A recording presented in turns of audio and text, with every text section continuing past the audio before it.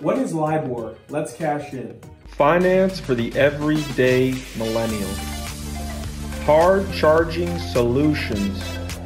We provide an accelerant in the journey towards financial independence. Welcome back to Cashin' with Cashin, the financial forum for young professionals.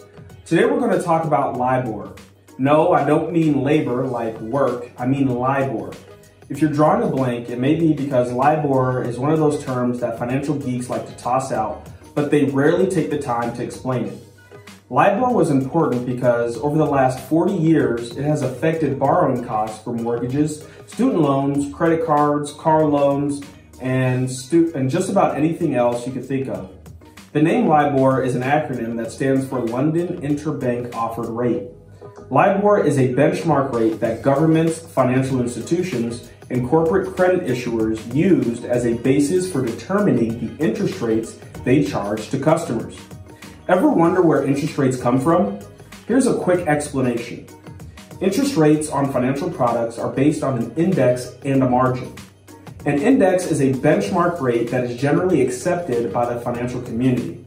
A margin is an additional percentage amount added to the index by the lender. The index benchmark plus the margin equals the interest rate that a lender will charge for a particular product. From its inception in 1986 through the end of 2021, LIBOR was the single most important rate on earth because so many things were dependent on it. It was estimated that over $5 trillion in consumer loans and financial products were directly tied to LIBOR. Now, you may be thinking, okay, Cashin, I get it. LIBOR is a benchmark and it's a part of what makes up my mortgage rate. But where does LIBOR itself come from? And that's where things get interesting. Did you know that banks don't just loan money to consumers? They also often loan money to other banks through a system known as the interbank lending market. LIBOR, the London Interbank Offered Rate, was the rate at which banks often lent money to other banks. So why would one bank need to borrow from another? Because regulators require banks to maintain reserves against their deposits. Keeping a certain percentage of their total deposits on hand gives banks the liquidity they need to cover withdrawal requests from their customers, pay their bills, and conduct other business. When the amount of reserves a bank has on hand dips below the required level, a bank has two choices. They could borrow from the Federal Reserve, or they could borrow from another bank that has more reserves than they need.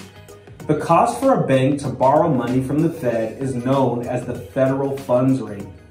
As of late May 2022, that rate was about 1%. Let's say a banker doesn't want to pay a full percentage point of interest on a short-term loan. He finds another banker who's willing to lend reserves at the LIBOR rate of 0.9%. That may not sound like a huge difference, but if a Bank A needs to borrow $50 million overnight from Bank B, that 0.1% difference would save them $50,000. You might now be thinking that LIBOR sounds pretty good. I'll throw you another curveball and tell you why it wasn't. LIBOR had serious structural vulnerabilities because it was based on estimates collected from bankers on the interest rates they thought they would charge for different types of loan maturities.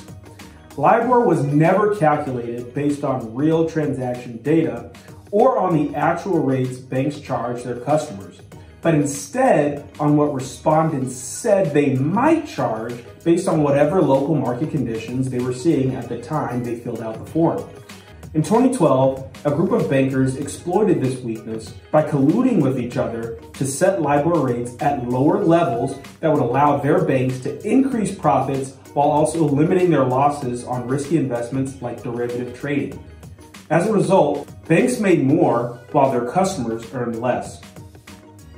As a result of that scandal, the Federal Reserve and the FDIC recommended that U.S. banks cease using LIBOR as a reference rate for loans at the end of 2021 and begin using a benchmark known as the Secured Overnight Financing Rate, or SOFR. SOFR is considered a better measure because it is based on the actual cost of overnight loans that are collateralized by U.S. Treasury securities. SOFR rates are currently running 25 to 50 basis points below LIBOR, so the cost of overnight interbank lending is decreasing 0.25% to 0.5%. It's still unknown if SOFR will become as ubiquitous as LIBOR was, or if banks will turn to indices like the prime rate or the Bloomberg index. Stay tuned and we'll clue you in as we learn more. If you want to explore other financial topics, open an account with Ryler Invest today and you'll gain access to a community of financial knowledge and support. Click the link you see in the description of this video now to open an account and join us. Don't forget to subscribe to this channel and click the bell icon to receive a notification when a new video is published. Until next time, this is Cashin reminding you that it is always a good time to cash in with Cashin.